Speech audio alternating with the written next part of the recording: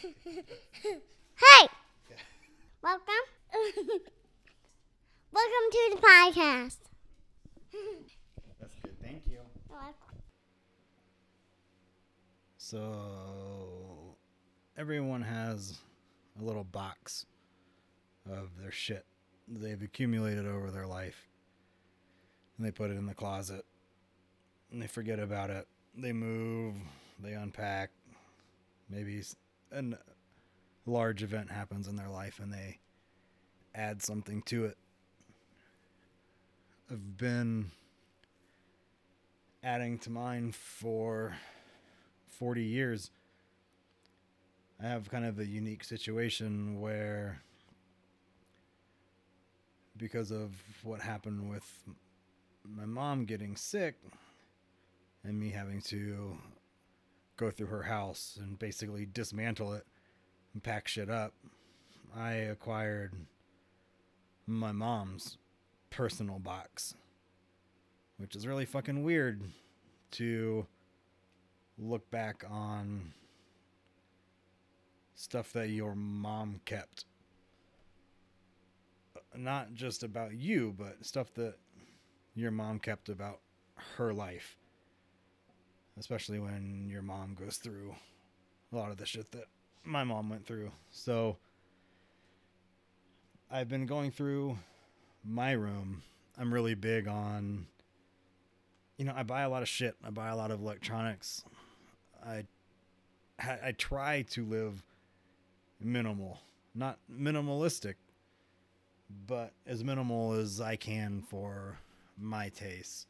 I used to collect a bunch of stupid shit, especially from GameStop and conventions and stuff, where you just buy dumbass little trinkets or collector's edition plastic statues.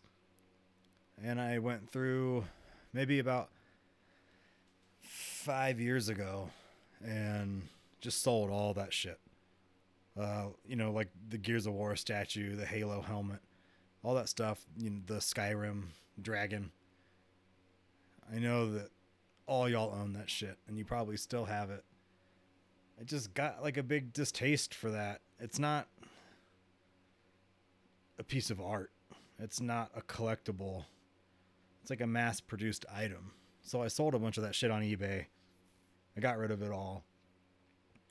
I went through a bunch of my personal shit of stuff, and I kind of wish I didn't, but after 40 years of being a sentimental collective person, I just had too much shit. I went through and got rid of a bunch of my shit that maybe at 40 I had kind of decided I don't need this anymore. I don't need a reminder of every minor event in my life, but I held on to stuff that still seemed to have some relevance. And after that, I had to go through my mom's house and get rid of some of that shit. And I parted a lot of it out to the family, but I also kept a lot of it for myself, and I added my box of stuff to her box of stuff, and now it's like a communal box of stuff, along with stuff that you just have to save. There's certain papers that once you are in possession of them, you just can't really get rid of them because of the amount of effort that it would take to retrieve them if you ever happen to need them in the future. So I have this box of shit. I've been going through my room lately, like most of you know, especially if you listen to the podcast. I live in a room, so I don't have a lot of extra space for extra shit. I've accumulated stuff, so I'm getting rid of it. I found that the easiest way to minimize shit is to pack shit that, well, first thing to do is get rid of shit that you don't need. But after you've gotten rid of shit that you don't need, if there's stuff that you do want to keep, but you don't use it too often, I try to combine all that stuff into like one big tote, one big box, where this is the shit that I need, but I don't ever need to look at it. I don't ever need to see it. So it just goes in here. I add stuff to this box often, but I almost never look through it. And like I said, the last time that I went through it was 5 years ago, maybe longer. So what we're going to do today is we're going to go through it. And I tried to do this as blind as possible, but I also didn't want it to be just, let me pick out a piece of paper and read it or talk about it. So I went through this shit really quick and tried to put it in chronological order. So we're going to start at the beginning and just kind of go through this shit. But I didn't want to go through it and then just, read it to you or explain it to you. Because I hope some of this is a reminder or a surprise to me as we do it. Not just me, telling a story. We're doing it together. So this first box is mostly my mom's shit. But as I'm opening it up, it looks like it's a combined box of maybe my mom's and my dad's, or just some sort of shared. I mean, I don't know. With the way that the house was gone through and people like picking shit out and looking through old pictures and stuff, this box has just got a lot of old shit in it. So there's some newspaper clippings, and this is just clipped out. So there's no date on the article. But it's about Colonel Cooper still riding cattle herd at age 90. And I don't know shit about Colonel Cooper or his cattle. An outstanding cattleman, cowboy, and auctioneer, Colonel Cooper celebrated his 90th birthday Thursday. He's a colorful part of the sale ring legend, where the sing-song cry of the auctioneer moves buyers to raise their bids and reach for their wallets. Cooper was presented a plaque in recognition for founding the Cooper Livestock Auction in 1935. The Colonel runs his own herd of 140 Black Angus cattle, fixes fence, and rides horseback on his 5,000-acre ranch 6 miles south of Avondale. Kind of hard to believe I'd be related to this dude. Cooper came to Colorado from Kansas in 1911 by covered wagon, pulled by a team of mules. It took he and his family 3 weeks to travel from Wichita to the Wilson country where they first stopped. So I'm guessing this is this is gonna get really complicated as I go through this shit. I'm guessing this is my granddad's dad. This is my great granddad. And it just looks like some shit about how he's just got presented a plaque because he was an awesome cowboy. But here at the end, 21 grandchildren and 41 great grandchildren. So you would think, well, Sean, you always talk about how you don't have any family. I must have some out there. But also, keep in mind, his 21 grandkids and his 41 great grandkids, they're not my family. My granddad, my dad that raised me, is not my dad. Biologically. No insult meant. It definitely shows that I'm not related to this dude. I don't want any cattle. I don't want any horses. If I had cattle, I'd just sell their skins. Let's see. We got another newspaper clipping. This is about my mom's. Again. Yeah, my. Fucking shit. It feels wrong to call my mom my grandma. But it's going to get complicated if I don't. This is just a newspaper clipping about my mom's sister winning $1,000 in a lottery at Woolworths. I don't know why you would save that. $1,000 back whenever this was probably a decent amount of money. But again, there's just a cutout, so there's no date on it. I got a laminated newspaper clipping. It looks like my great granddad from the newspaper clipping. It looks like his obituary. I died on my birthday, 1976. And then survived by, and then my dad's name is in there, Jesse Cooper, Columbia, South Carolina. Born August 3rd, 1906. In Pueblo, resident for 60 years.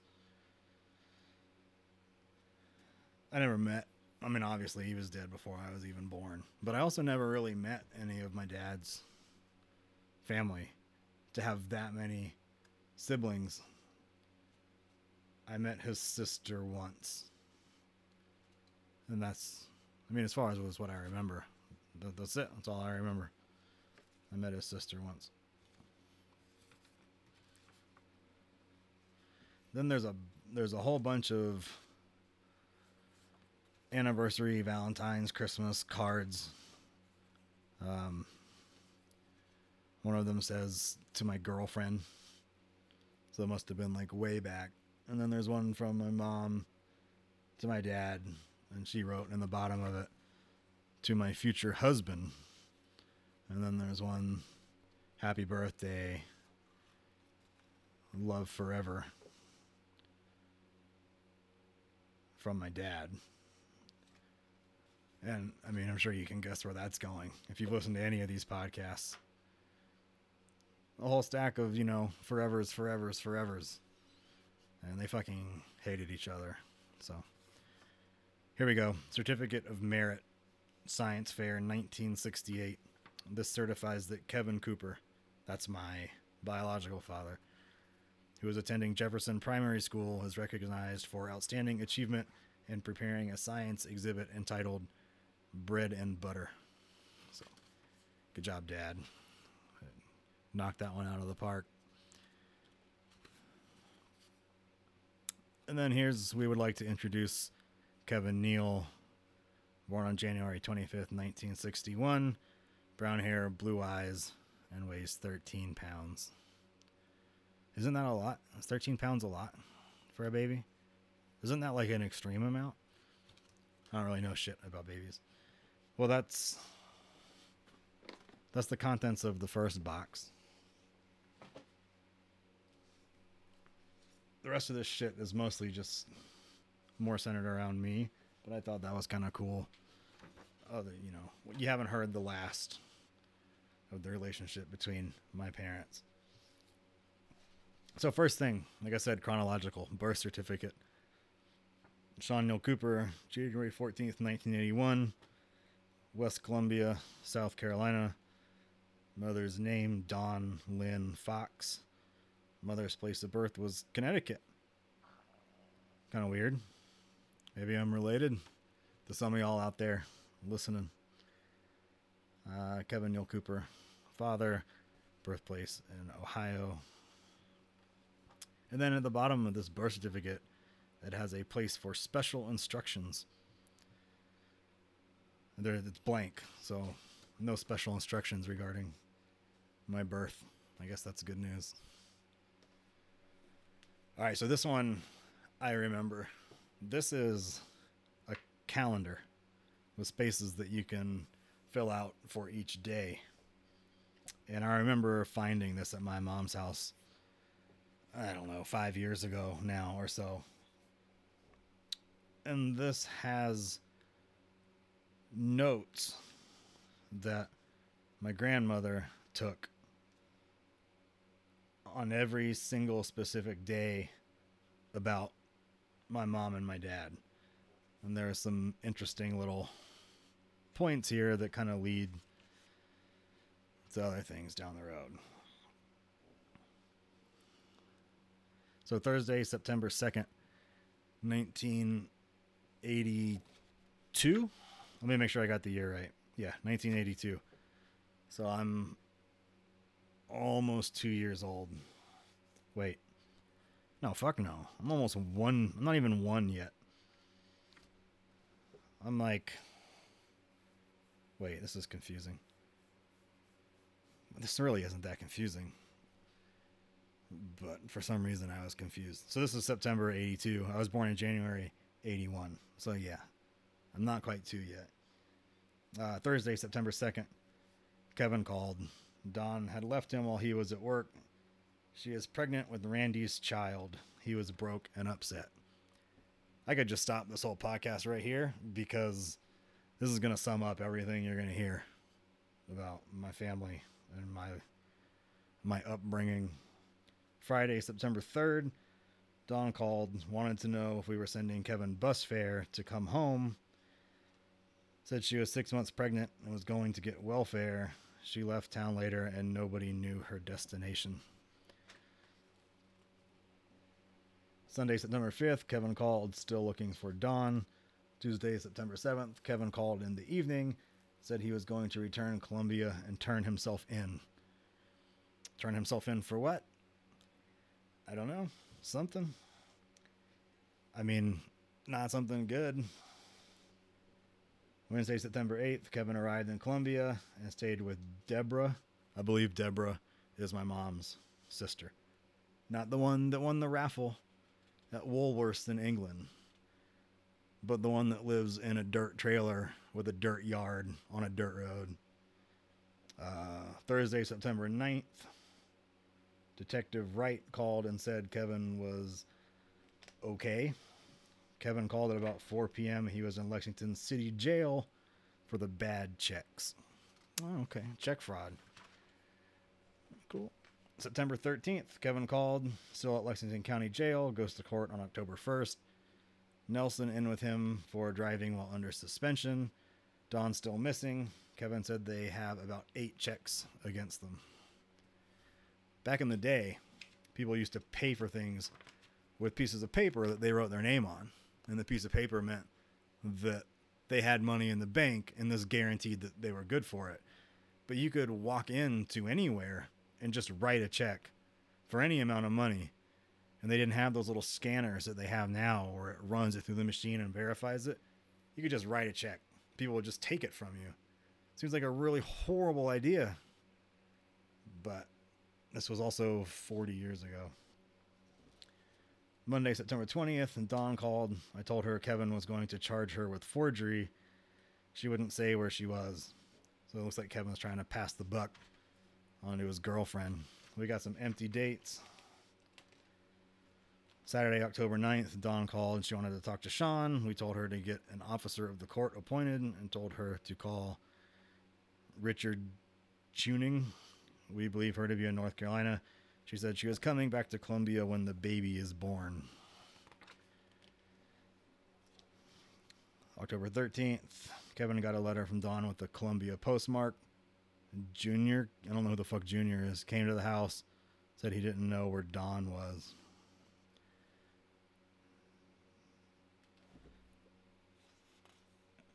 Saturday, October 16th. I don't know who the Richard Tuning guy is. Sounds like some sort of social worker. Tuning said to see him Monday. I'm guessing Dawn came back with the detective. We didn't let her visit.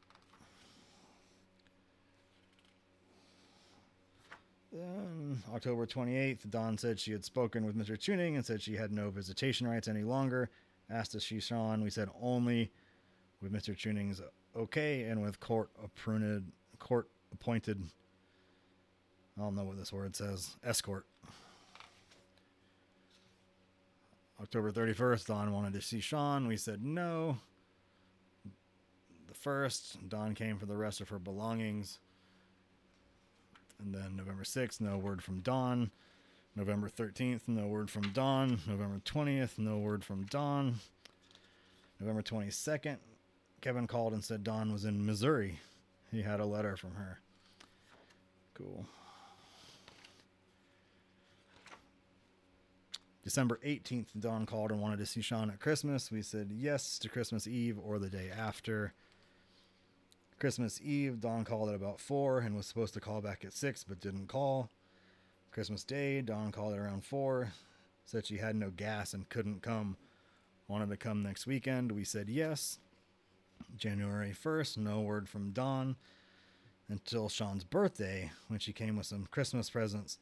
No word again until February 20th, when she asked to come see Sean as she was going away. She came again on February 22nd and brought 2 outfits, going to Connecticut.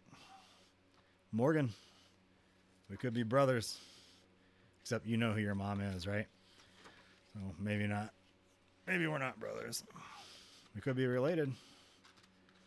It's about the right timing. Holy shit. I'm not going to go through all this, but I mean, you're getting the point, right?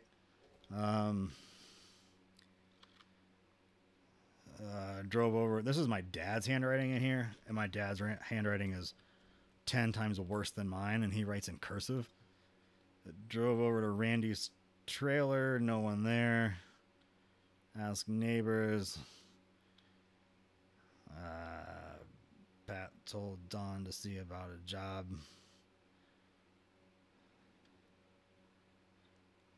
No word. Fucking dad, you gotta write. Okay, here's my mom. She's writing again. I spoke with Mr. Prince. He has washed his hands of the Fox family. Doesn't have faith in Dawn progressing. Said no lawsuit as Miss Fox would send Dawn to Connecticut. Said to give her rope to hang herself. Randy is lazy. I don't know who Randy. I think Randy is the dad of the other kid, because I have at least 2 half brothers that I know about. Dawn called in tears. Sean seemed hesitant of men. What the fuck does that mean? Sean seemed hesitant of men.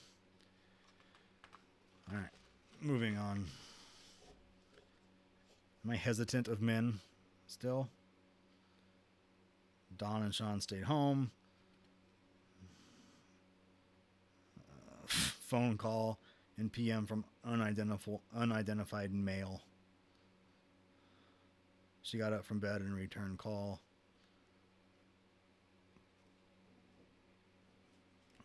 I'm sick. I'm not doing well. I'm sick. Still not doing well. Dismissed from hospital. I was in the hospital. Okay.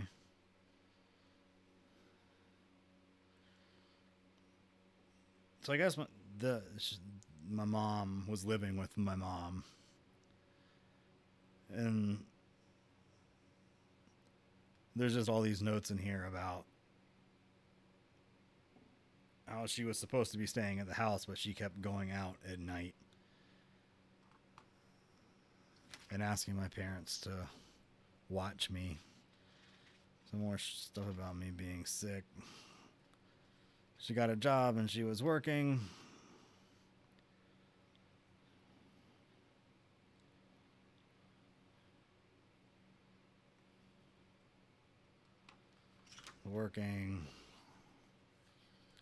I remember there being like something relatively interesting in here. I'm not trying to read you fucking 4 months of my mom's notes. And there's a bunch of shit where I stayed with my mom's sister. I stayed with my mom's sister. Something about a court hearing. Saw Dawn at gas station. What the fuck was that? Jesus. Saw Sean at gas station. She had been suspended from her job for 1 week. Took her to the house to get some of her clothes. She said she would call in the evening. Didn't call. And then there's a bunch of shit in here. She says that she wants to see me, and she says that she wants to see me, and then she doesn't show up, and then she got fired.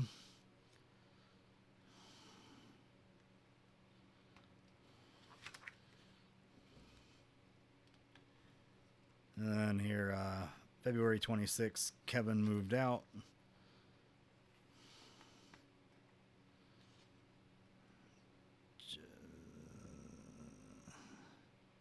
Jess and I to ballet. So my parents went out together. This was 1982, so maybe things hadn't gotten so bad yet. Dawn called the house and harassed the babysitter. I wish there was more detail about that. Like harassed.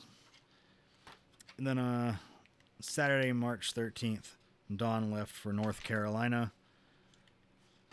No word. Dawn returned. Dawn wanted Sean for the night. We refused, and this goes on for like a fucking week.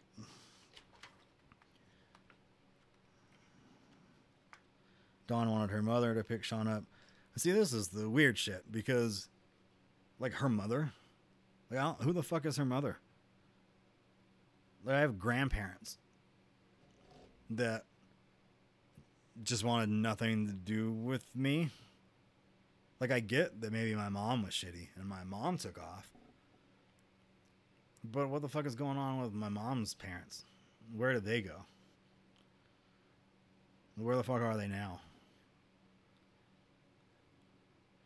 April 1st, Kevin and Dawn moved in together at Dawn's mother's trailer.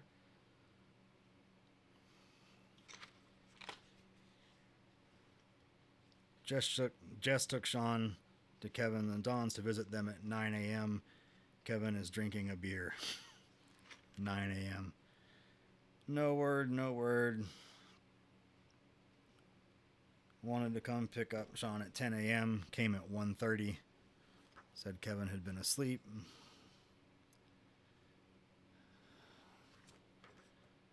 No word.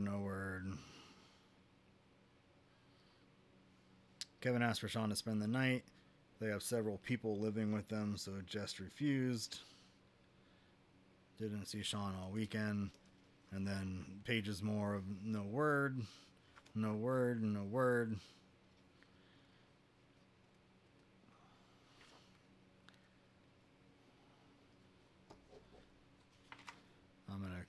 I'm gonna fast forward through this because this goes somewhere.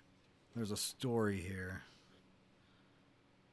June 5th, still like no word from either one of them. Then it says I had pneumonia.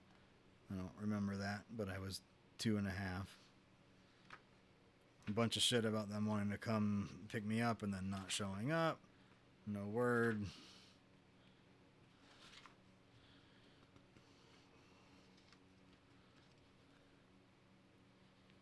Kevin arrested for driving without license and without insurance and without a registration. Dawn said Kevin hit her. We had asked them to come to the beach with us. He would not let Sean go to Kevin and Dawn's because of tension and arguing. Thursday, July 8th, Debbie came and warned us of Kevin and Dawn's plans to leave town with Sean. She told us Dawn pregnant. Saturday, July 10th, Dawn called at around midnight asking us to go to trailer to get stroller and clothes.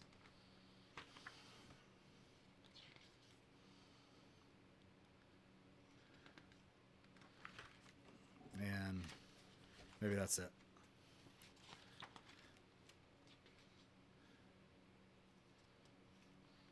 July 27th, Dawn called and wanted to know if we were going to seek permanent custody of Sean. And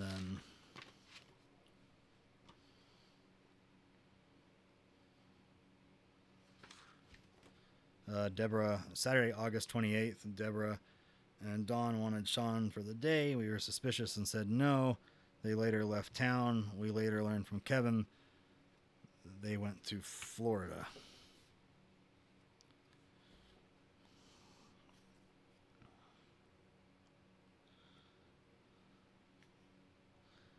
Thursday, September 2nd. Dawn telephoned and spoke to Sean. Said she and Kevin were okay. Hope to come home at Christmas or Sean's birthday. That's in August. They hope to come home for Christmas. Kevin called, said Dawn left him while he was at work. She was pregnant with Randy's child. Yeah, we've been there. Oh, motherfucker. I started the book halfway through. because we just went kind of like Memento style back through it. But I'm not reading that shit again. God, that's a way too fucking long. So then I've got a state of South Carolina family judicial court. This transfer of custody shall be a continuing nature until such time as Kevin Neal Cooper and Dawn Marie Fox. On the other piece of paper, it said Dawn Lynn Fox. So the shit's kind of fucked up. Can once again properly care for our son. In witness whereof we have set our hands and seals on this day, 1981. Well, the dates on this stuff don't really... I mean, I'm sure that shit isn't easy to do.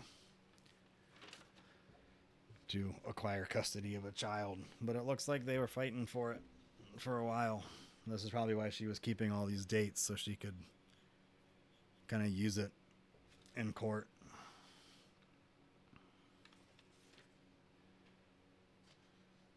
And then I got...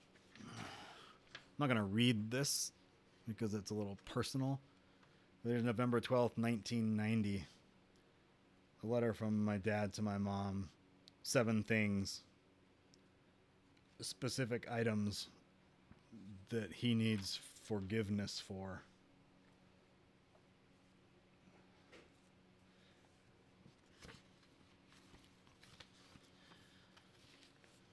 Okay, we're not getting into that. I'm not putting my dad on blast.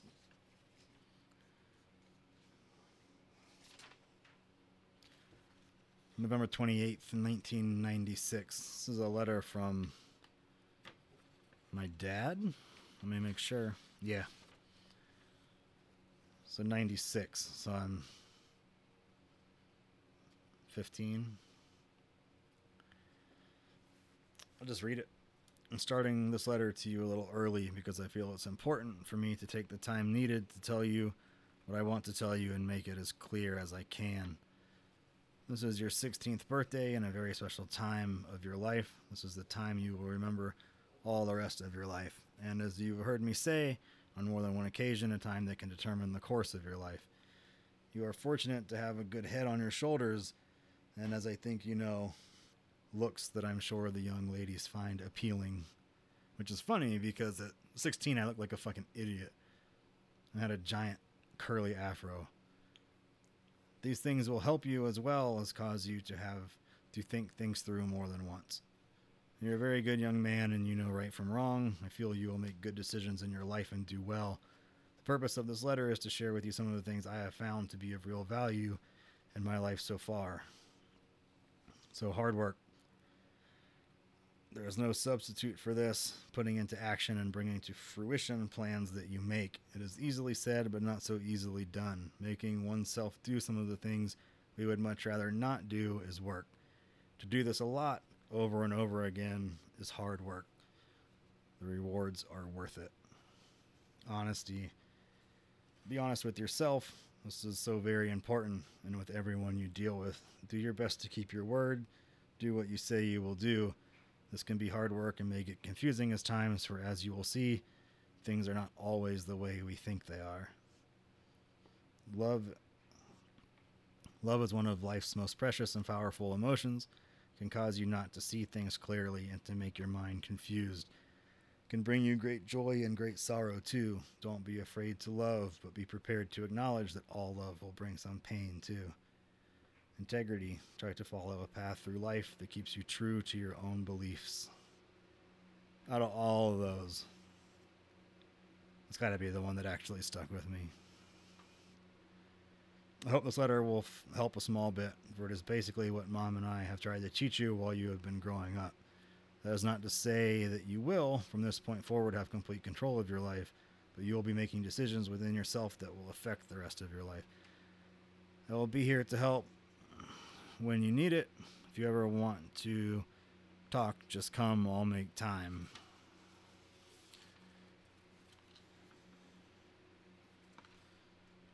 I was curious. I read this and I see some of it. Like some of the stuff that he tried to get into my head, stuck with me.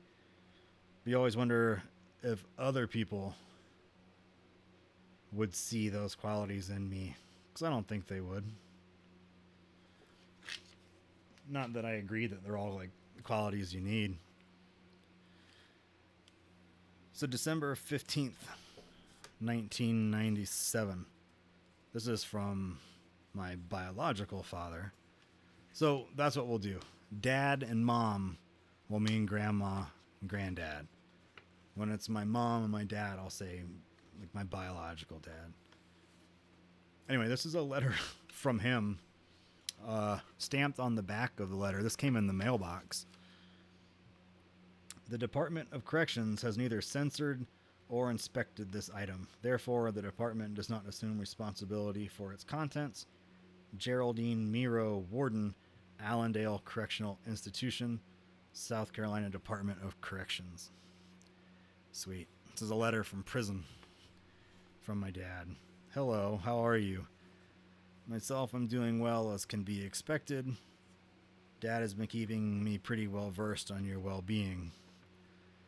How has life been treating you? I'm sorry that I haven't wrote you before now, but I have been keeping pretty busy, and I guess the real reason is that I am pretty ashamed of myself, not only for what I've done, but for how I've treated you and other loved ones in my life. Though I figure you know most of that, having had a ringside seat for going on 17 years. Is sorry enough to say? I don't think so. Let's say I don't expect you to forgive me. I don't really think I'm asking you to. Maybe that will come one day in the future. Maybe it won't. I want you to know that I love you very much, always have. I remember that day you were born as if it was yesterday. I remember how happy your mother and I were. But soon reality crashed in. Reality said we were nothing but children ourselves, knowing that my son will be a human being who will, God willing, be on this earth. God, I don't even want to fucking read this. Long after his mother and I am gone, we've got to teach that person how to think and how to live. Kind of responsibility is scary. You can't just play it being grown-ups. Anyone can father a child, but not everyone can be a dad. This is like copy-paste bullshit. So in order for you to have a good life, a life you deserve, mom and dad raised you in their house as their son. I don't regret that. You were blessed to have grandparents who loved you so much. My regret is that I wasn't man enough to raise you myself. Even if I would have, the chance that I could have given you the same quality of life would have been slim. And how could I have taught you what you needed to know when I couldn't teach myself? Mom and dad sacrificed a good portion of their lives for you. I'm sure they don't see it that way because they love you so much. So again, I say you are blessed to have them. I'm blessed also because I know that my son was loved and raised as well as could possibly be. I've come a long way with still much further to go. I may never get to where I want to be, but I'll never stop trying. I'm not a bad person. With a lot of love inside me, I have trouble dealing with my emotions. I am too impulsive. Don't think of the consequences of all my actions. My life has been dictated by whim and not by logic. When I was your age, I knew everything and I didn't need anyone. I found out rather harshly that I didn't know anything, and now when I need somebody, I have no one. I didn't want to be restrained by going to school, by education. Now I'm restrained by my lack of it. I didn't want to need anyone. I had no time for my family, and now they have no time for me. Ugh. And then more cliche, you reap what you sow. Nothing is more true, and nowhere in this world is there more love, knowledge, and power than in family. I know that right now this may sound kind of dumb or wishy-washy. One day you will see that this is the foundation of your life. I hope you have an excellent Christmas. I would try to send old Santa, but as usual, my fax is down, though somehow he may remember. So this was 1997. So maybe 2004-ish, 2003. He stole rent money from me and my friends, and then showed up a couple months later asking for gas money. So, he writes a good letter. He tries to make it sound like he's really, that was his thing. I'm working on it. I'm getting my shit together. I'm starting over. I'm trying again, over and over and over. You never fucking learn. He's always a shit person. Then where's this date? November 98. This is a fax from my mom to my dad asking for a divorce, I think for the second time, and then what she wants from the divorce. I don't know how many kids get to see their parents' divorce paperwork. And there's breakdowns of, this and that and this and that and who gets what and who gets what. And then there's basically a response from my dad telling her to go fuck herself.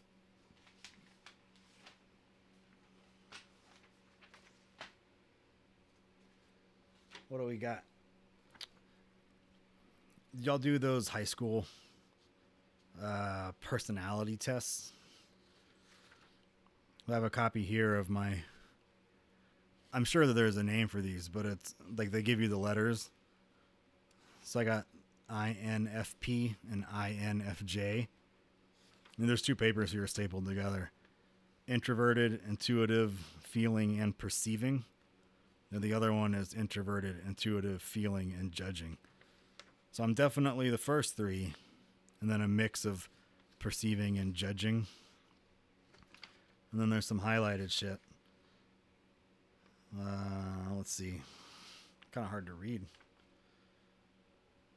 When INFPs are disappointed, they tend to become negative about everything around them. Yeah.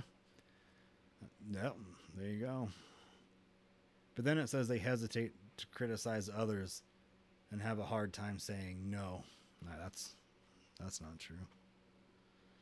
They may reflect on an idea much longer than is really necessary to begin. Yeah, they definitely do that. Seldom express the intensity of their feelings and often appear reticent and calm. However, once they know you, they are enthusiastic and warm. They are friendly but tend to avoid superficial socializing. They treasure people who take time to understand their goals and values. Yeah. I don't think it's hard to categorize people by these things, but if I remember right, I took like some test that took hours and asked you all kinds of fucking questions. And then it gives you like this personality profile. Aware of other people's emotions and interests and often deal well with complicated people. Deep, complex personalities and can be both sensitive and intense. I don't think I'm very intense. They can be reserved and hard to get to know, but are willing to share their inner selves with people they trust.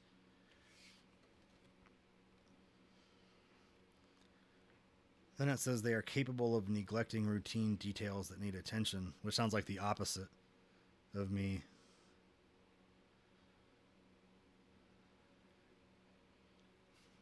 I don't know. It's kind of cool. I'd like to take one now and see if I end up getting the same shit. Because like 75% of it sounds right on. The other part just doesn't sound like me. What do we got here? This is my high school transcript. All right, I don't think I want to read this whole thing. We'll go... I mean, the classes don't really matter, right? Let's just go starting my freshman year to my graduation. I'll just read my grades. D minus F, D A, C minus F, B F, F F, C C F, B C C, C F, C F F, D A, D, C D D D B C B B. Cumulative GPA 1.83. Pretty good. You know what that helped me with? Nothing. You know what it would have helped me with if it was better? Nothing. I still went to college just like everybody else. I think, let's see, what is this on the back? I don't know. The BSAP. Remember that shit? Do they still do that? This is from middle school. I don't know what these scores mean, though. I was on the SATs. But that's the kind of grades you get in high school when you don't do a single piece of work the entire year. No homework, no projects, just absolutely nothing for the entire semester. That's what you end up with. But I still graduated, just like all y'all. Well, not all of y'all. Some of y'all didn't graduate. I got a Spring Valley High School Certificate of Recognition.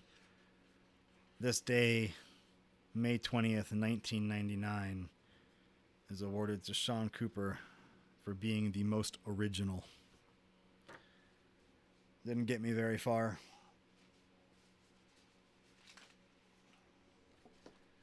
What do we got here? All right. I think that this is something that my friend Greg wrote. I don't think I wrote this. This seems like... God, this shit's embarrassing. But I'm just going to read it to you anyway. Sure, some of y'all with your stupid ass humor. All right, here we go. I swear, I didn't write this. I mean, I hope I didn't write this. Maybe if you think it's funny, then I wrote it. But if you think it's fucking cringy, then I didn't. It's even hard to fucking say it. I like monkeys. The pet store was selling them for 5 cents a piece. I thought this was odd since they were normally a couple thousand. I decided not to look a gift horse in the mouth, so I bought 200 of them. I took my 200 monkeys home. I have a big car. I let one of them drive. His name was Sigmund. He was retarded. In fact, none of them were really bright. They kept punching themselves in the genitals. I laughed. They punched me in the genitals. I stopped laughing. I herded them into my room. They didn't adapt very well to their new environment. They would screech and hurl themselves off the couch at high speeds and slam into the wall.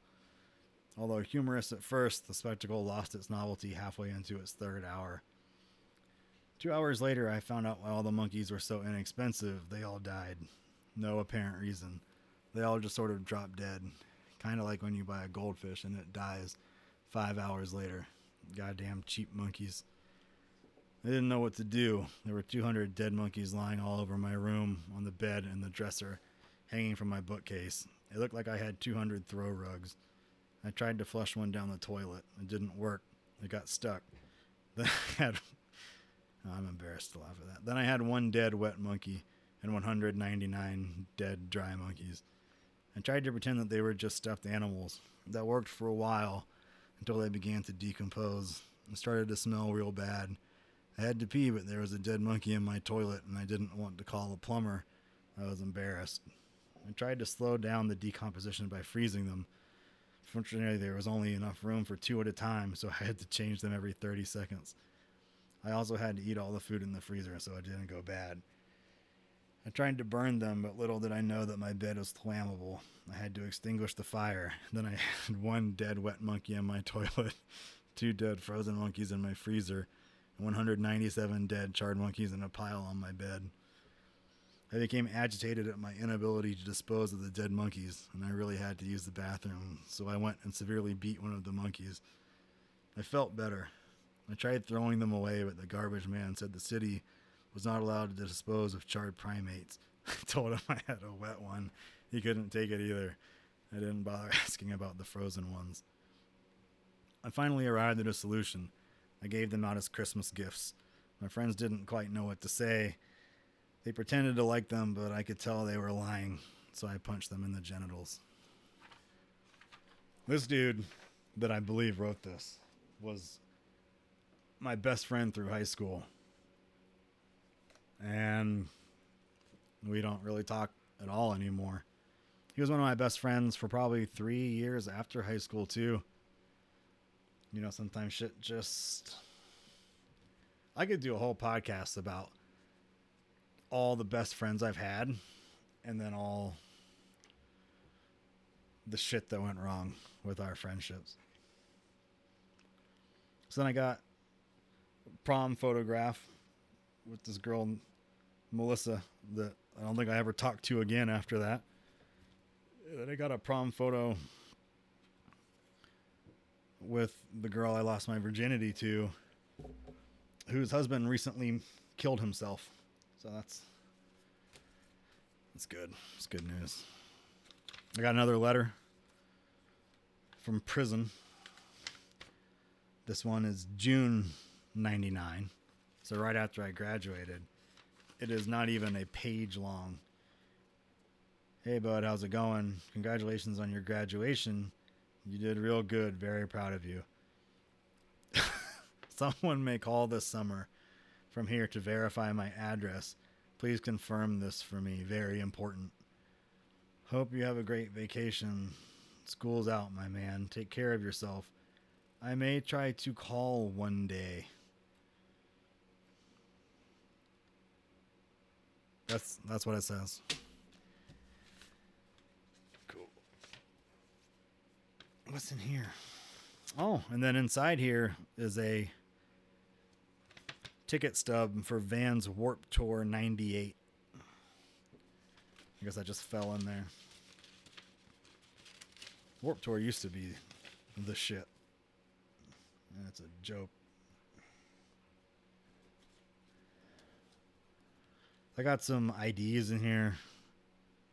My high school ID. At my high school, we had to wear our IDs, like ID cards, like you're an FBI agent. Like you had to have a badge on you to show that you went to school, and you had to wear it around your neck all the time.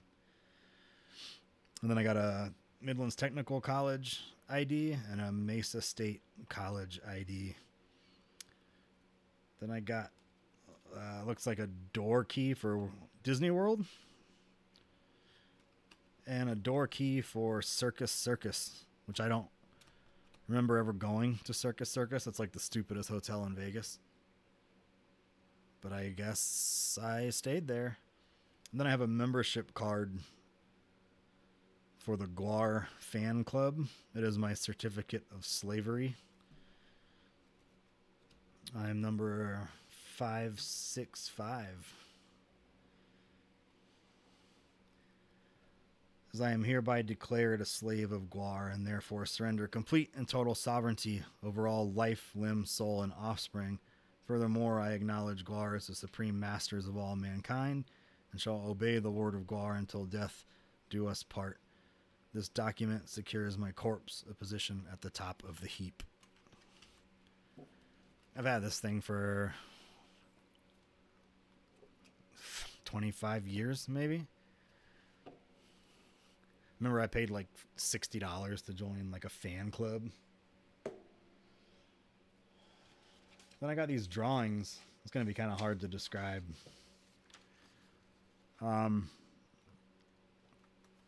It's me and that friend Greg that I believe wrote the monkey story, and my friend Will, and our heads are on sticks, and there's a goat on top of a hill, and it's entitled Revenge of the Goat. And then I got this other one for like this record label that we started, Sasquatch Records. We actually had a couple bands, and we did like a compilation album. This was in like 2000, late 99, and it's like a hand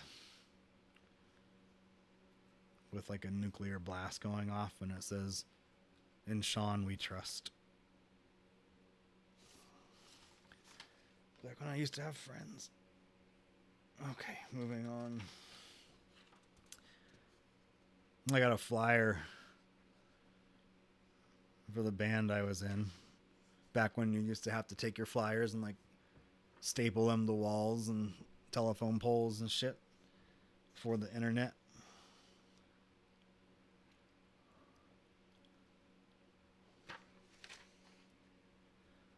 I wish I had more shit from that time point in my life. What's this?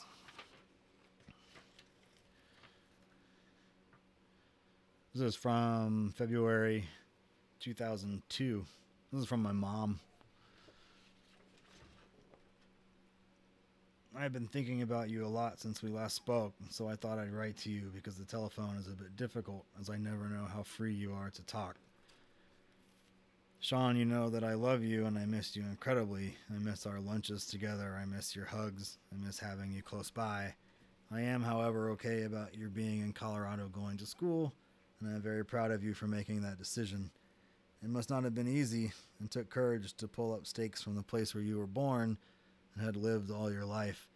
It took maturity to recognize that you needed to make a change from the way things were going for you to do something constructive about it.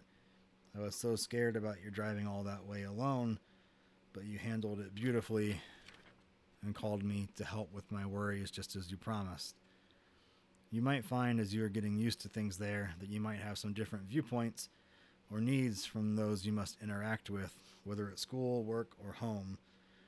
Try to hear and understand the other person's point of view, as well as your own, and respect that point of view, even if you don't agree, while still having respect for yourself. I'm not meaning to lecture you at all, Sean. You're all grown up and don't need lectures. I just want to encourage you in what you're doing, pat you on the back for what you've done, tell you I love you and believe in you. Keep calling me, but if you need to talk to me about any concerns, go to a payphone and call me collect. Which used to be a thing. You didn't have a cell phone. You had to go to a payphone, and if you didn't have a quarter, you could call the operator, and they could call the person that you were trying to call, and they could charge that person for your phone call. The thing that really stands out here is her telling me to try to understand other person's point of view and respect that point of view even if you don't agree, which is like the basis of the entire podcast. You know, the Chicken Broccoli podcast, but also the Troubled Helix podcast.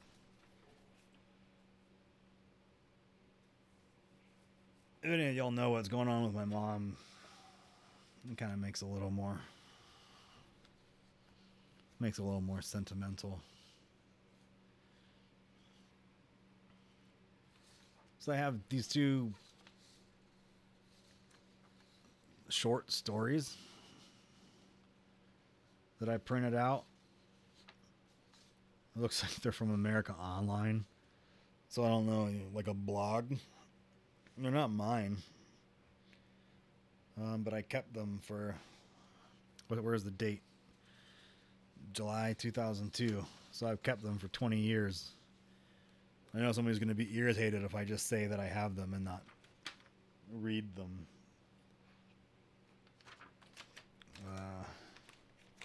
Alright, fuck it. Be interested to see if you guys like hearing me read to you or not. This one's called All Grass the Same. Pirate bones knocked their heads together as the warm, deep tide kept time to the ageless song of the sea. A song about vastness and rage, power and peace, the complex, impossible, confounding shrug of God's shoulders. Fish float sleeping, their gills working as they dream of evolution on the other side. They wake angry and jealous of the frogs and swim away, not knowing that the frogs wake with nostalgic memories of the old country. The frogs crouch silently blinking, sad that they belong wholly to neither world. Their memories cloud the recognition of the beauty around them. They are blind to the cool fabric of moss that covers the wet rocks of their stream, which diligently works on cutting a valley for its grandchildren. The frogs only have eyes for their past, and they scan the coastline for time's outstretched arms calling them back. Sometimes they want to see that mirage so badly, and their yearning is so strong that they cause the giant magnet of nature's past to raise out of the ocean and call them back. The believers jump with joy and conviction off their perches to tumble down the strict and rocky slope of their stream, coming to a last halt with the hopeful smile of home on their lips and their blood seeping into their mother's arms. The past is a hospitable host for its guests, but will never let you back for good. The stream takes on traces of the blood of the hopeful and carries out the last requests and delivers at least the essence of the frogs back to before the beginning. The drops of blood spill out into the ocean and dilute infinitely until the whole ocean contains it. The fish breathe deeply, taking it in and making it a part of themselves, using it as inspiration and hope that they will someday live the good life on dry land. The sleeping fish wakes grouchy again and swims uninspired to check on her ripe eggs who have been waiting for the other side themselves. She watches with the mother's pride the miraculous unfolding of the eggs as they perform the simple and amazing origami of life. As she started their life lessons, she saw one of her creatures float away from the rest and disappear into a shaft of yellow light which led to the surface. She went after him and caught glimpses of unknown appendages and swam faster, her fear rising. At the surface, she looked up and saw the disgusting trick that nature had played on her. The repulsive limbs kicked and splashed to keep the monster's head above the water. There were no gills and no fins, and the body was out of proportion, a blaspheme of its parents. The creature, her offspring, was terrifying to her, and in her rage at the way the world worked her over, she took hold of a leg and dragged the freak furiously under the water. It kicked and screamed, and bubbles poured out of its wide mouth, but it was weak and still by the time its mother reached the sandy bottom. Only then did she let go and watch with hatred as the ocean that had left her unnoticed lifted the monstrosity, its gift, up and away. Feels weird to just read shit.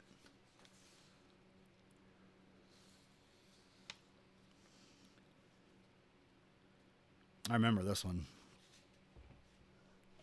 This one's called She's So Lovely.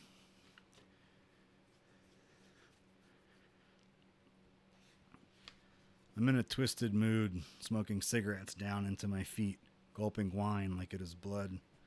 I'm trying to successfully describe love as it is, not this fucking pussy-ass bullshit romantic flowery love, but real love.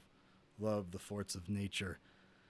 Love as the evil joke that only gets played on the lucky unfortunates who happen to trip over it.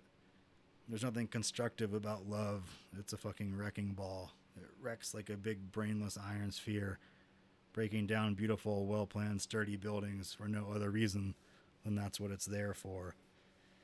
Yeah, there's another side to it, but that is not love's paramount goal. It strives for nothing so good and simple. That's just not in its character. Support, togetherness, kindness, tenderness, understanding, all the rest, you can have that without love. Love is one step higher above the best, or one step lower beneath the worst. Both at the same time. Love is beyond insanity. It is insanity with no hard evidence, with nothing you can put your hands on to explain it. Real love has no course of rehabilitation, and those infected would fight any help until death. Love is a weary wagon, hauling nitroglycerin over a pitted dirt road. I'm awed by the crushing power of it. I'm astounded by the way something with no hands and no muscle can crush your throat without even trying. Those who are really in love, those who know what it is, know that it's a hungry, sharp-toothed mouth that will gnaw at the meat of you until it is full, and it never is, and we are bound and gagged and couldn't struggle even if we wanted to, and do not want to sometime. And motherfucker, that really pisses me off when I fucking can't read. And do want to sometimes, but can't because we want to be consumed, because letting yourself be eaten is the only noble thing life has to offer. It's the only reason to keep your veins closed beneath your skin.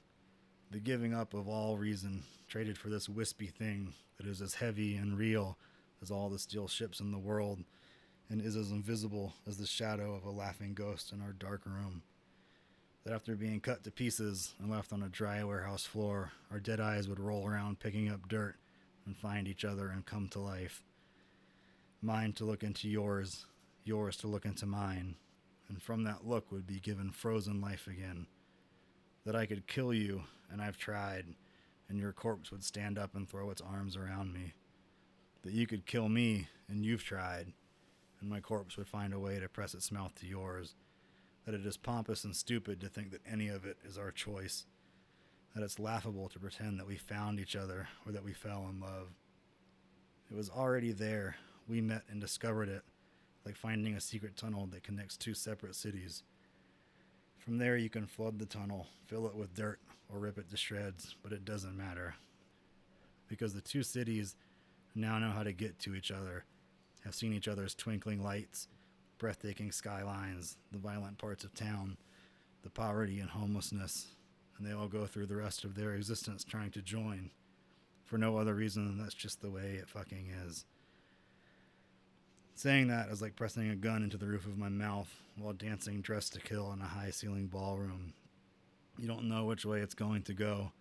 You don't know if the top of your head is going to come apart to shower the floor with the colors of what you were, or if you're going to get to finish the dance and clap politely to the band until the next song. You just don't give a shit either way. You want either one because that is the way weak, brave, and uninspired humans are built. It actually says weak, brave, and inspired, but either one works. That is the way people who want the thin slice of meaning life has to offer are forced to act. I'm curious if most people out there think, is love the reason that we live? Is that the driving force behind our existence? Is that the one thing that we experience that other animals don't? Like, is that what makes us? Is that what separates us? Do you have a full, fulfilled life without love? I'm sure people do. Money fixes it. Here's another letter from my dad. March 16th, 2003. Sean, you were standing in line for the bus when we left. I was missing you then as I am now. There are things that a father has a hard time saying at a time like that, so I thought I would write this note to say what I should have said to you then. First, you know I love you and I'm very proud of you. I know you will do well with your life and make of it what you want. Remember a few things as you go through your life. They will always make you more content within yourself. So what is this, 3 years after the previous letter? No, that was when I was 16. So this is like 6 years later. Always be true to yourself. Don't be misled by your ego. Always be kind, which I feel you are. Love the animals. They are the ones you can trust to be consistent. Always be yourself. What you are is what they get. Always be honest with yourself, which you are. Always remember your mother's birthday, March 15th. It's a big thing with her. Always do your best. You'll feel better about yourself that way. Listen to your critics, but make your own judgment as to what is true. Don't hold grudges, for you're the only one that is harmed by doing so. Control your anger. It is very hard to do sometimes. I wish I could do it better. Most important, be happy about what you're doing and plan things that make you happy. If you want to make a good impression, smile. Take any or all of these things to heart. It was most difficult to say goodbye last evening. I don't know what this is about. 2003, standing in line for the bus. And this has got to be one of the times that I left Colorado to go back to South Carolina. You have a good head on your shoulders, and even though things may be a bit confusing at the moment, you'll get them straight very soon and choose a path for your life to follow. You're a very good and strong young man now, and I am sure that you'll continue to grow even stronger as time goes on. Please don't worry about things, just decide what you want to do and set out to do it. You'll be successful in whatever you decide. You should see the amount of people listening to this podcast. It may take a bit of work, things you don't like doing, but the end result will be what you want. Just remember, life is not fair, nor is it sometimes nice, but always make the best of it and smile. Yeah, and then it's like, here's my new address in Florida. So this is when he left, because he moved to Florida.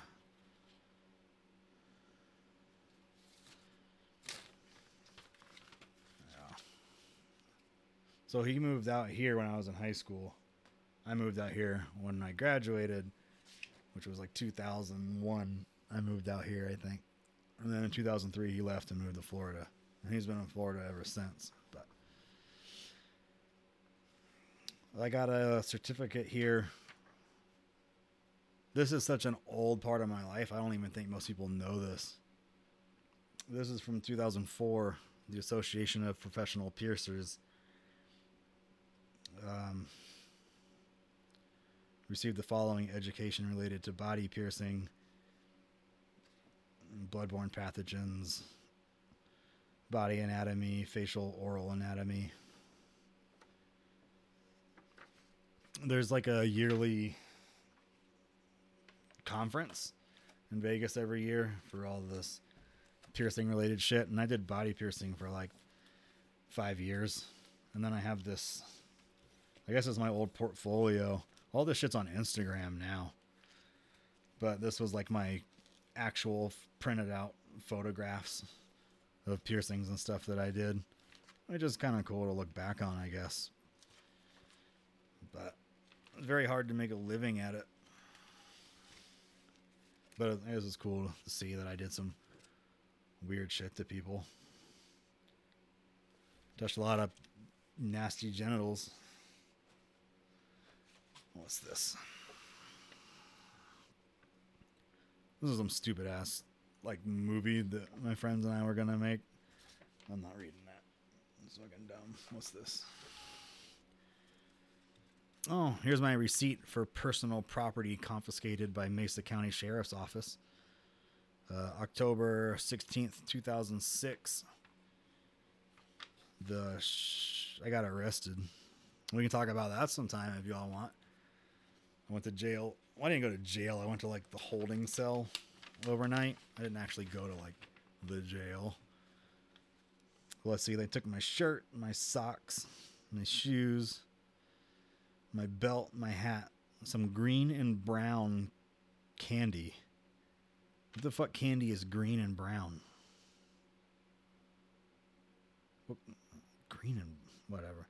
My key, my ID, my watch, my cell phone, a knife, wallet, 1, 2, 3, 4 piercing jewelry, and $1.65 in cash. It was a good time. Really enjoyed that. I guess, I mean, it's not a secret. I rented a bunch of games from like a Blockbuster. It wasn't a Blockbuster, but like some video store. And forgot about it and never fucking took them back. And never crossed my mind again. And then years later, I find out that I had a warrant for theft. Like they charged me with theft of the games. And I got fucking pulled over for like a taillight being out. And it pops up that there's a warrant for me. And they fucking arrest me on the spot and take me to jail for not returning movies. It's bullshit. I think they have to do that so they can file with their insurance company and they can get paid back the money. So, I mean, I don't, fuck it. And then I got some paperwork here from the Mesa State Mavericks football team, like their playbook and their offensive and defensive philosophies. I just thought this shit was cool to have.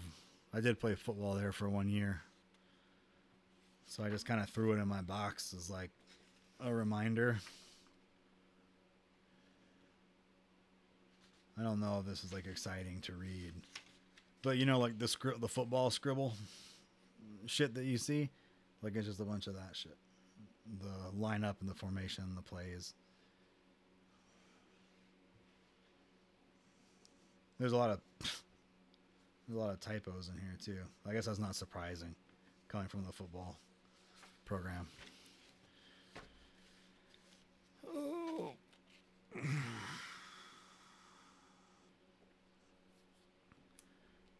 But I mean, for anybody that's interested,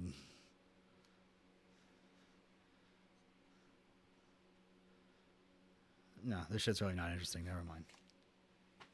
Y'all let me know if you want to hear the secrets of the Mesa State football program from 2006. And I'll read it to you.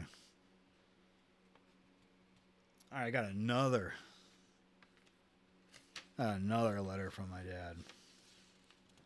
This one doesn't have a date on it, but I know that it's later than the last one. God damn. I received your letter yesterday, so I guess I wrote him a letter. Thank you for sharing your thoughts and feelings with me. As you are aware, there are many changes that life brings us, and in fact, in life there are a few things that we can count on, and change is one of them.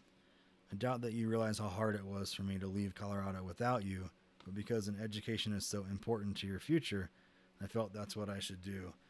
I'm very proud of you and the way you are continuing with the schooling, even if it was just for the money at first. I think I now detect something besides the money keeping you going. I got like a full scholarship plus like spending money. It's supposed to be like money to pay your rent and shit, you know, like board, even though I didn't stay on campus. But once they started giving it to me, it was like, oh shit, I'll keep going to school. I think I got tuition plus like $5,000 a semester as a, you know, not a student loan, but as a scholarship. I know that contemplating one's present situation as well as the past and the future is important. It allows for planning, guidance, healing, and evaluation. But it is important to realize that how one views his own thoughts and the value one places on the different ones is a matter of personal choice. We have the ability to change our thoughts and feelings, and it is important that we make the thoughts and feelings work for us to help us progress toward what we want out of our lives. Sometimes this is the hardest task of all, trying to form a picture of what we want to become and what we want from our lives. It is part of the process of maturing, leaving the past memories behind and moving forward. It's a very, very difficult task. It is nice to have the memories to look back on and to remember just how nice they were. But remember, even then, there were times that things were not happy. There was hurt then too. But remember that with the time, the bad things tend to be forgotten and the good things tend to become larger than they really were. Absolutely not the case for me. My dad was one of those choose happiness. I mean, he says it right here. Like, you have the ability to change your thoughts and feelings. I mean, if you're changing what your feeling is, then that's not how you really feel. You changed it to something else. And in previous letters, he was like, always be honest with yourself. If you're being honest with yourself, you can't change your feeling. You feel a way, and that's how you feel. Telling yourself that you feel a different way isn't changing it. It's just trying to, like, lie to yourself. And then remember, with the bad things tend to be forgotten and the good things tend to become larger than they really were. That's the opposite. The bad things don't get forgotten. The bad things get super fucking huge. And the good things disappear. I don't remember the good things. I remember the bad things. I've forgotten the good. Oh, here he says it again. Being happy or sad is a choice. We make it, and sometimes we are not even aware of doing it. I know this firsthand, as I had to make the decision to be happy and not let life, with its ups and downs, get to me. We all sometimes wonder, what if I had done things differently? Would I have been able to prevent that change? It is not, in my opinion, a good thing to dwell on the past and fruitless thought, for there is nothing we can do about it. However, we can try to learn from it.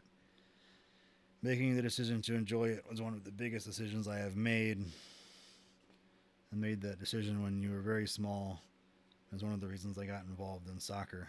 He was a huge soccer coach, soccer dude. Both parenting and genetics make the person. I must have said something about this shit when I wrote to him. Genetics provide the platform for the impressions that life puts on us. If you could take two identical beings and run them through different rearing processes, you would have two different individuals. I am pleased that you feel we did a good job, but remember we both had Kevin and Susan to practice on. Susan was my dad's adopted sister. My biological father's. Does that make sense? You received benefits from that experience. You were also exposed to some not too good experiences because of the divorce. I expect that people come to you from almost all walks of life and that you are getting exposed to a good cross-section of the population. Don't be too surprised about how people act. Remember that for the most part, drugs and alcohol are ways for people to escape what they feel is very stressful, boring, or purposeless life. It takes a lot of understanding to begin to see that many times what we feel is so very important is important, but not to the degree that we may have assigned to it. Perhaps you may realize that even in your experience, things are not always as important as they once were. These are nice to recall, but do not dwell on them, for they are in the past and cannot be relived. It is necessary to go to new experiences, and those are not easily found. That's why Joni's got it so fucking easy, because they're all new experiences. She's cheating. She's cheating at life.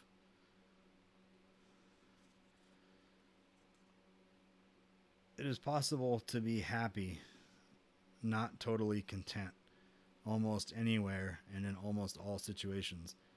This is a matter of making up your mind to be happy, but happy, not totally content, but happy and enjoying life. Life is what we make of it.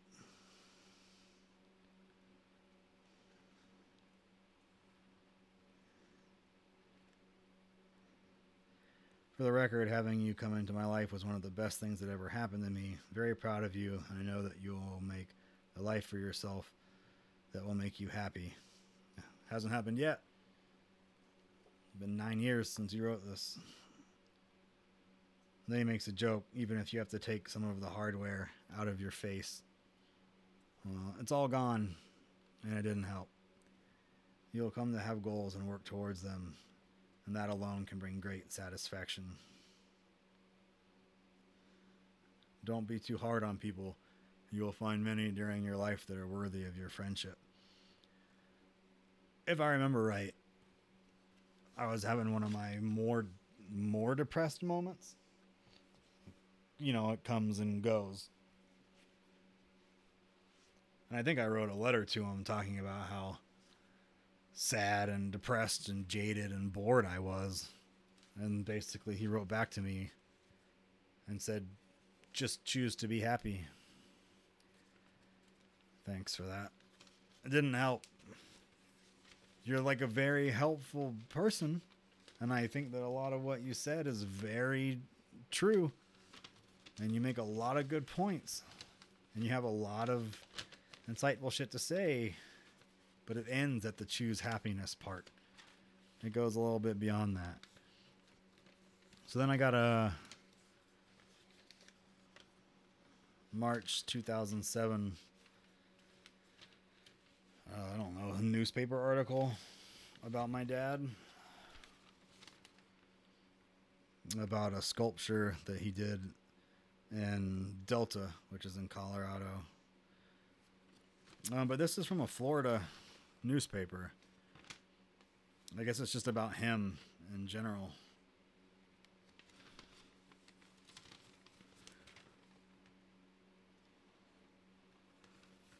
But that's pretty cool. What's this?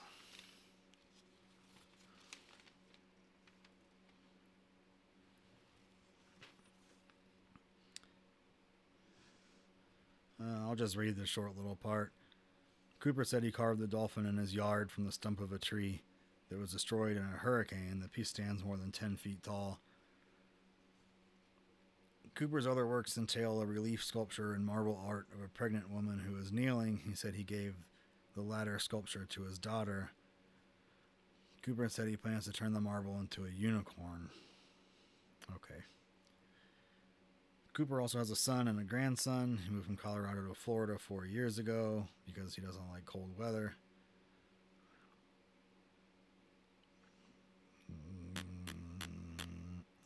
Soccer.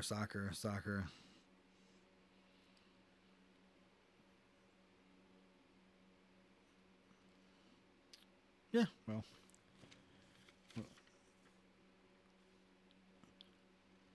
I don't remember this. When did they do this?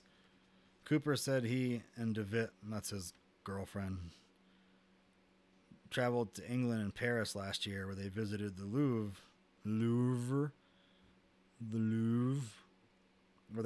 where they saw art featuring, that's a weird sentence, King David. There they also saw Da Vinci's. This article sucks. I'm not reading it anymore. Whoever wrote it sucks. Is there a writer on this? It's the Palatka Daily News. Patrick, no, that's who took the picture.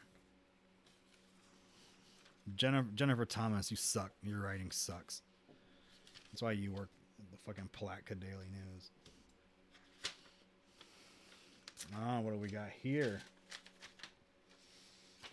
What is this?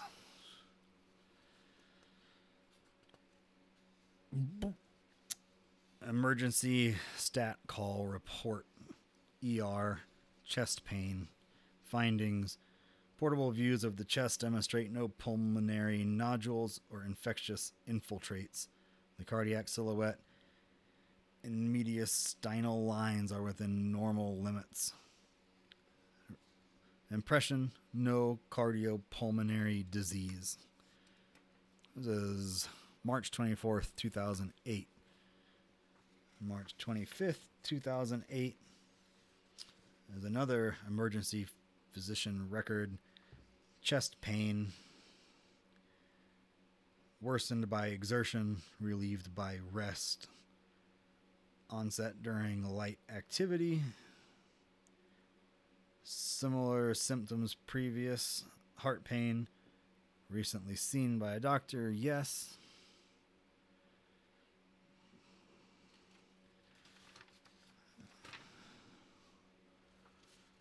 March 31st, 2008. The physician feels that a significant portion of your health problem is being caused by anxiety. Anxiety affects your health in many ways. Anxiety alone can cause palpitations, sweats, chest pains, abdominal pain, shortness of breath, and headaches. Contributes to ulcer disease, high blood pressure, irritable bowel syndrome. Has been shown to cause flare-ups of many other diseases. Not a simple disorder to treat. If the anxiety is due to recent life stresses, you may simply need time to work through the changes. If the anxiety is due to underlying happiness with yourself or due to psychiatric disturbance, professional help will be needed. And then a prescription for benzodiazepine. This is not me. This is my dad, my biological father. And then here we go. April 4th, 2008. 2 weeks after going to the ER for chest pain.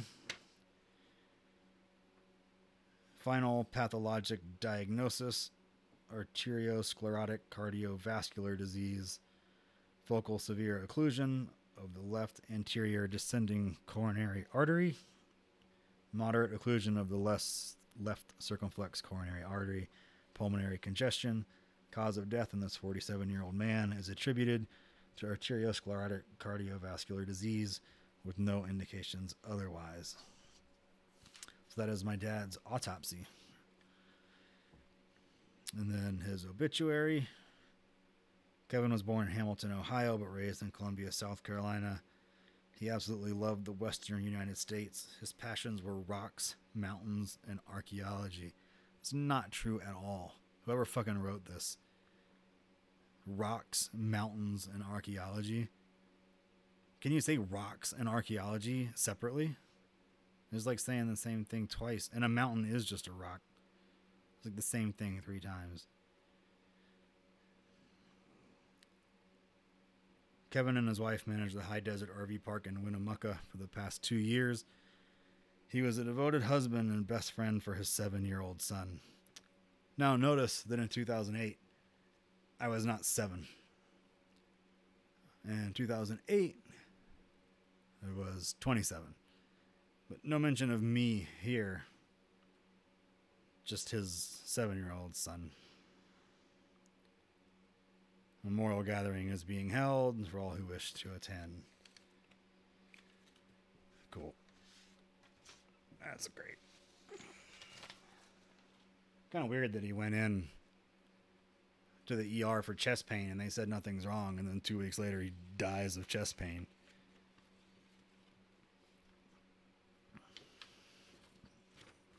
So I got a handwritten card. Merry Christmas and a Happy New Year. Love, Coda, to Grandpa. This is a letter from Kevin's kid, my half-brother, to my dad.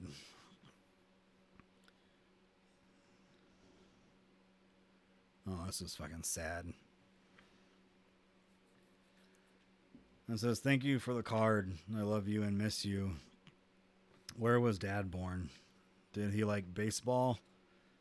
I miss him. Can you come here someday? Do you like bears? My nickname is Coda Bear.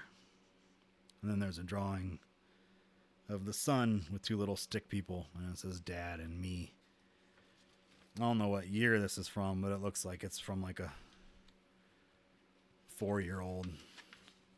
Well, that's not fair. I just read the obituary and the kid was 7.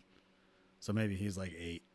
I'm not going to say he writes like a 4-year-old. It's got to be weird to be a kid and be like 8 and your dad dies.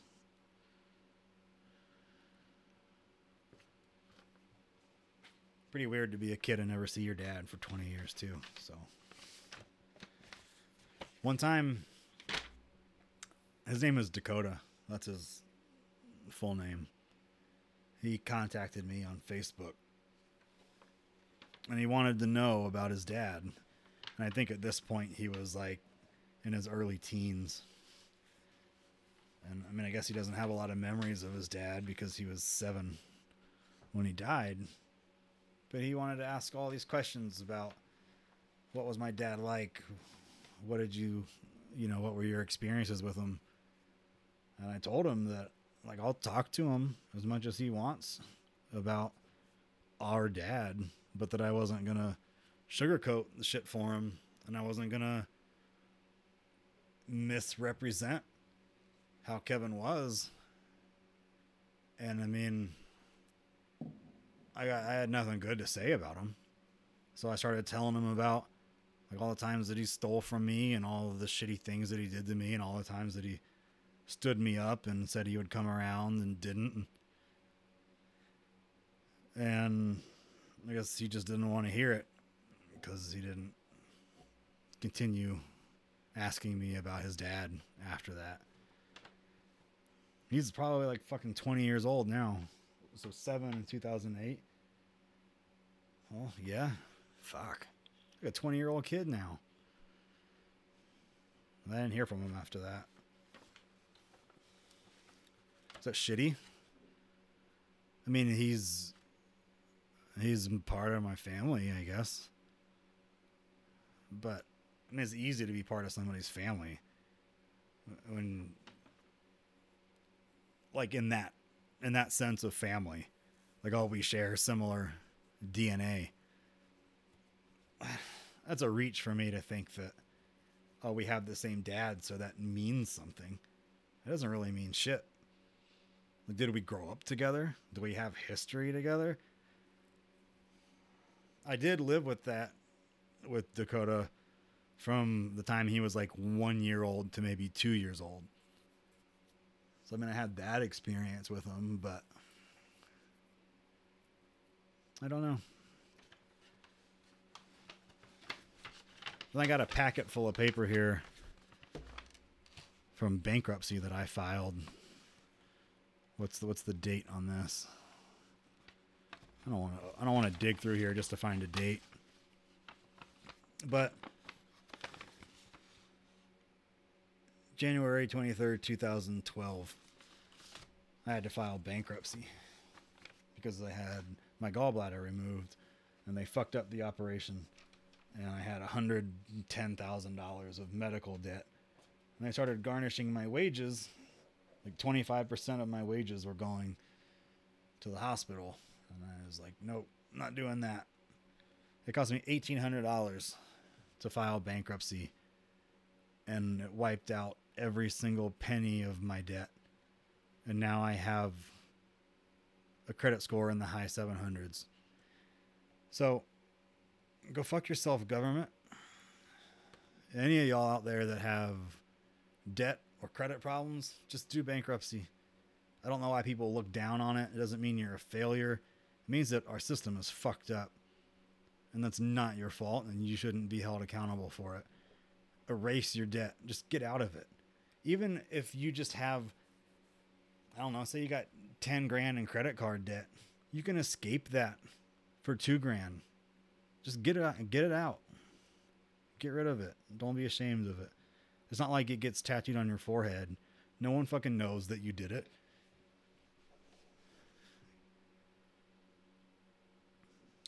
I got a postcard from December 2012 from my friend Brittany.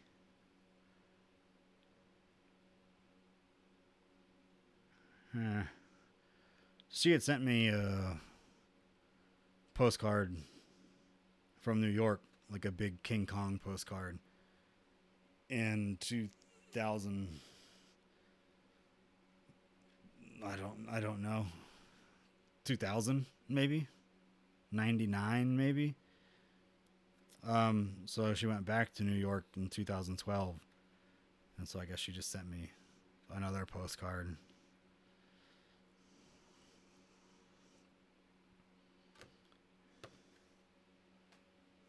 I'm not reading what it says.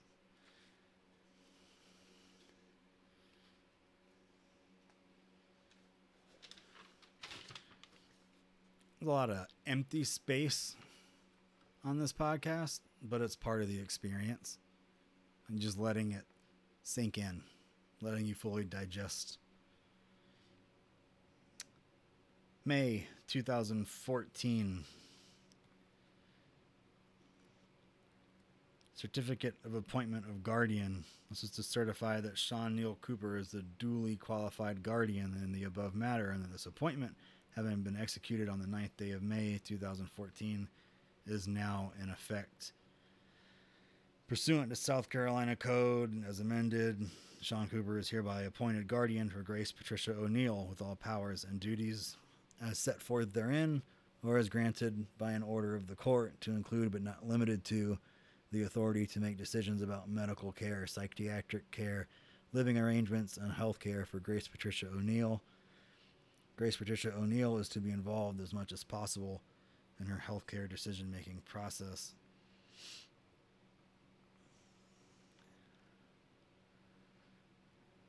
And then, it's just saying that this is just official paperwork that I am my mom's legal guardian.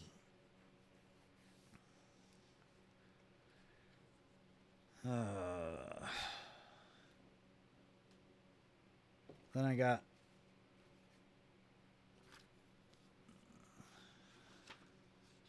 this little piece of paper. It says, "To you, Daddy." And it says, "I love you, Daddy," inside, and has a little heart drawing. Then I have a construction paper card that says, "Happy Father's Day. I love Daddy, you're the best." From Lily to Daddy. It's a wonderful memory to look back on. And then I have a picture of Spider-Man, like out of a coloring book that Lily drew. Well, she didn't draw it. It's a coloring book, but she colored it. She colored it like a little 6-year-old would color something with all kinds of fucked up lines. But she got all the colors right. And I have this Spider-Man tattoo, an exact copy of it, tattooed on my leg. It's also a long story that we don't have time for. Then I got another drawing from her. This one just says turtle. So Mike, you wanted this podcast to be about turtles. So I got a turtle in here. It's a drawing of a turtle with the word turtle and then an arrow pointing to the turtle. Hard to tell if it's a red-eared or a yellow-eared slider. But it's a turtle. Children don't see color. You know? Children are born innocent.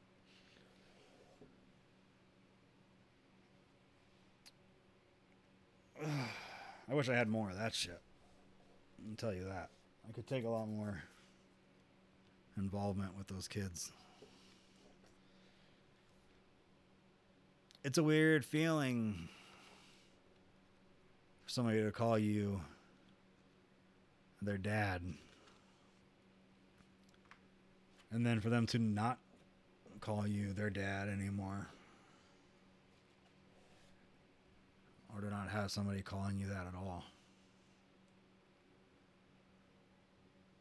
But I guess along those lines, I have a bag here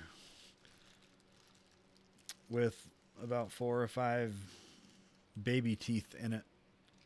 Because, I told Dale that I was going to collect teeth and bones. And so I started. I got some teeth. But these are teeth that I took from under Lily's pillow. When you put the $5 or whatever. How much do y'all give from the Tooth Fairy? What's normal? But it seemed weird to just throw them away. And it's kind of like, it's weird. I got teeth in a bag, but that's all I got. So I'll take some teeth over nothing. And then I got one tiny, tiny, tiny tooth, which has got to be one of Luna's teeth. It's so little. But it's in a separate bag from the others. And then I have a little clamp that babies leave the hospital with on their umbilical cord. Which, if you haven't had children, I cut Luna's umbilical cord in the hospital the day she was born. And they put this little clamp on the part of the umbilical cord that is still attached to her. And they said, just leave this on. And in a couple days, the umbilical cord will die and fall off. Which I didn't know was a thing. But, there's this little, inch and a half long cord poking out of your baby that rots and turns black and dies and falls off. I didn't keep that part, but I did keep the clamp that was around it.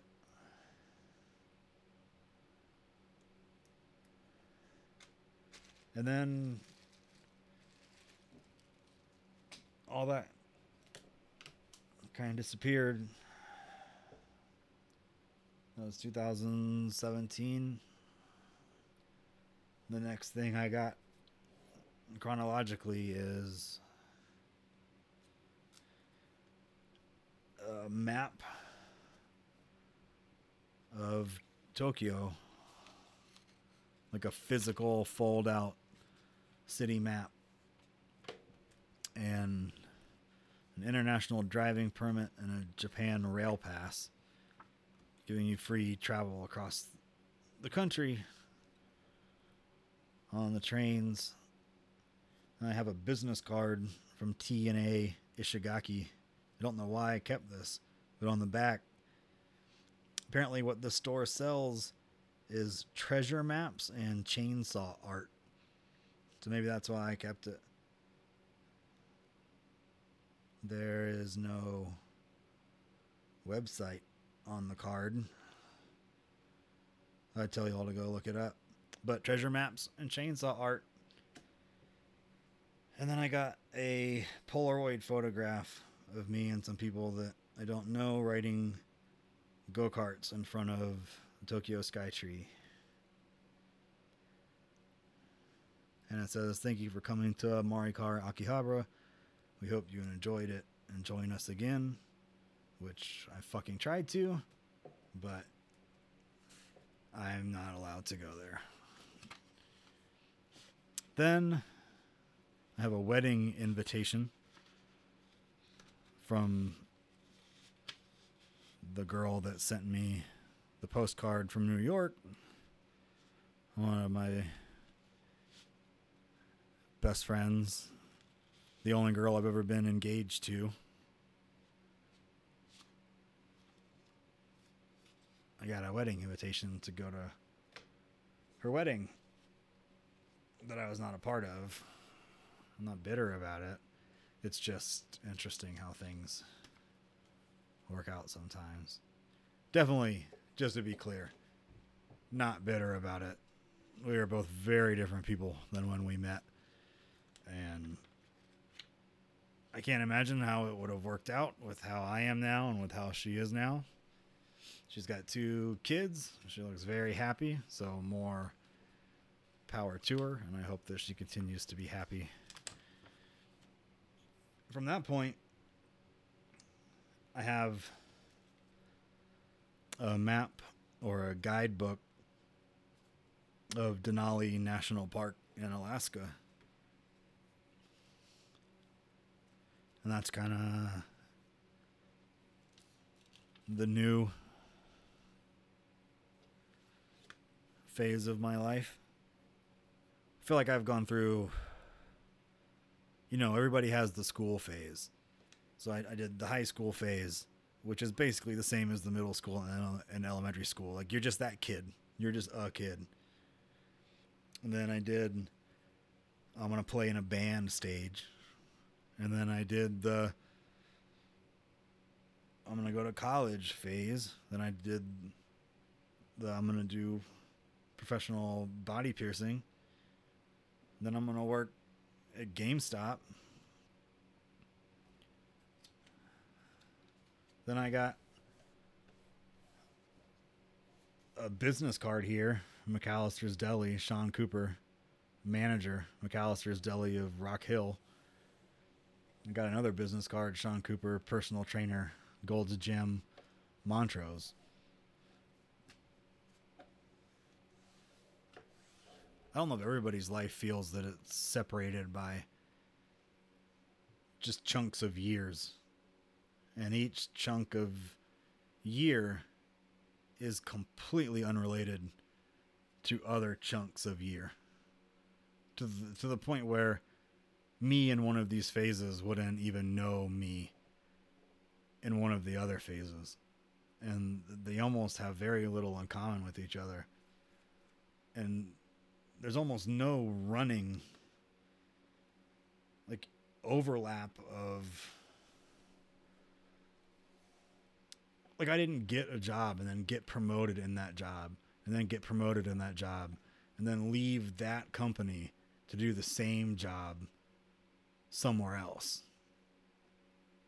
it's like significantly different jobs, significantly different people in my life. Every 7 or 8 years, it's just here's a completely new thing. It has nothing to do with where you've been, and it's not going to be the same as where you're going to go. But I went to Alaska in 2019, 2020, and that's,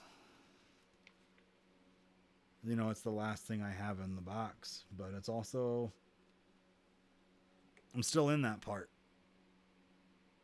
The traveling, seeing things, going places.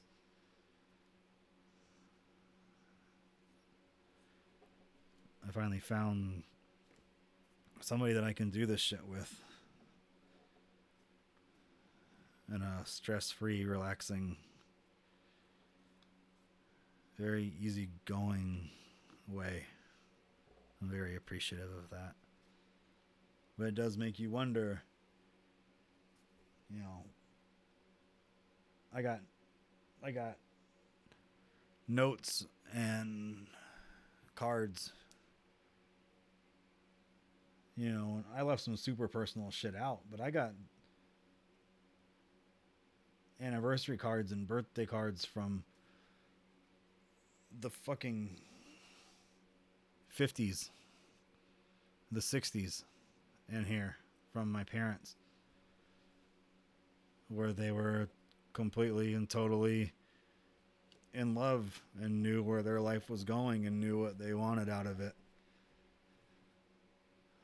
And that shit didn't work out. I've got personal letters and postcards from people that I've had relationships with, and now, they're married. They have kids with other people. You'd like to think that the phase that you're in is the phase that you're going to remain in. But I don't know if it works that way.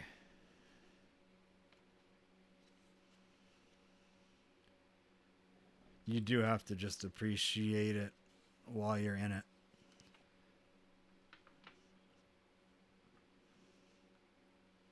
I know that I used to be stuck with the rose-tinted glasses and always looking back and thinking it was better before, it was better before. And I think that when I was truly depressed, that's where my brain was always looking back and looking back. I don't really do that anymore. But not doing that hasn't really fixed anything, because looking forward has got just as much uncertainty and just as much bad shit in it as life does when you look back. You just fuck all of it. Just enjoy now. Like Tenju said, if you listen to the Buddhist episode, just now. That's all that you get.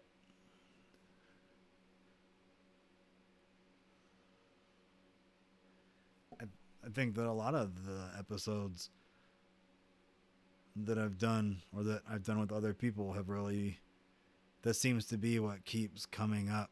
At least it's what's coming up out of me. You don't have time. I feel like I have to drive this point home, because I do hear from y'all. I do hear from you in person. I hear from you through Patreon. I hear from you, through the phone. I'm not accusing you, but some of y'all aren't doing it.